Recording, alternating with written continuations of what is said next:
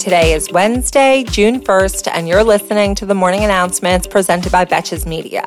I'm Sammy Sage, and this episode is brought to you by Storyworth. Storyworth is an online service that helps you and your parents connect through sharing stories and memories by preserving them for years to come. This Father's Day, give all the father figures in your life a meaningful gift that you can both cherish for years to come. Storyworth.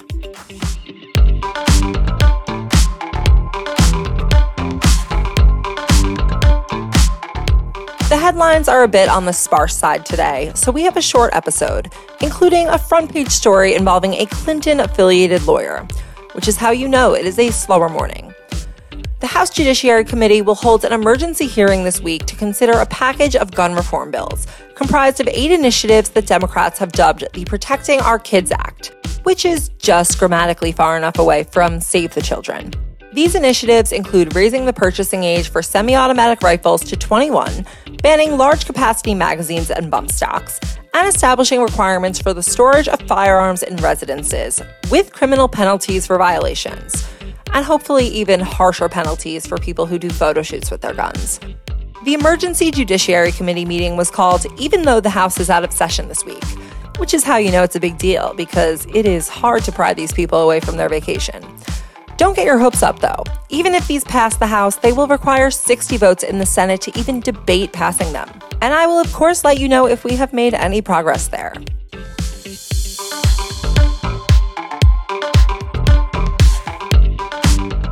For our next story, Michael Sussman, whose firm represented Hillary Clinton's campaign in 2016, was acquitted of a felony charge of lying to the FBI yesterday. This is part of Special Counsel John Durham's review of potential misconduct for prosecutors who investigated Trump's ties to Russia. So it's kind of like a I am rubber, you are glue situation for special counsel investigations. This is Durham's first trial in his 3-year investigation, and it is ending in an acquittal. Seems like a spectacular use of taxpayer resources. Just like feeding the hungry or stem cell research. Next, we have some updates out of Ukraine and Russia. Russian forces now control around half of the Ukrainian city of Severodonetsk, which is one of the last major Ukrainian-held areas of the eastern Luhansk region. In other words, this is a big symbolic victory for Russia in their quest to capture the Donbas region. Meanwhile, fuel prices hit another record yesterday in the US after the EU agreed to a partial ban on Russian oil. This is expected to lead to a record 8.1% of inflation in May in Europe due to soaring food and energy prices as a result of this move. This new ban excludes Hungary, whose Prime Minister Viktor Orban stood in opposition to the ban and was able to win concessions to continue purchasing oil from Russia, an alliance which is about as predictable as Rinna standing by Erika Jayne last season. Also yesterday, Russian opposition leader Alexei Navalny announced that he is facing new prison charges that could extend his already 9-year term.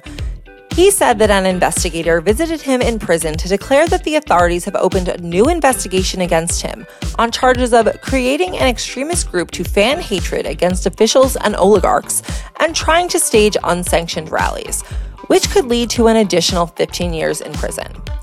However, if Russian state media is to be believed, according to a recent announcement, Vladimir Putin claims that he only has another 3 years to live until he dies of terminal cancer. So given those conditions, what exactly is the point of keeping this guy in prison for another 24 years? Thank you for listening to the morning announcements, and thanks again to our partners, Storyworth.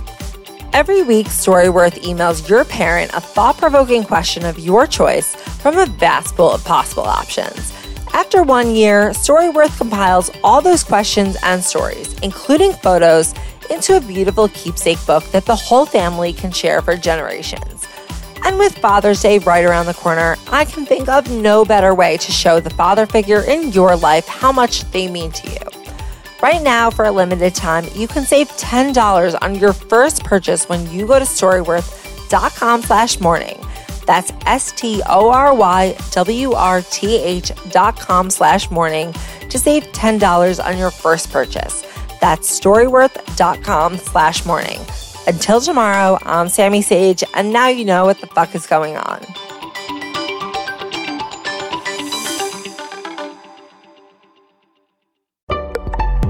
Betches.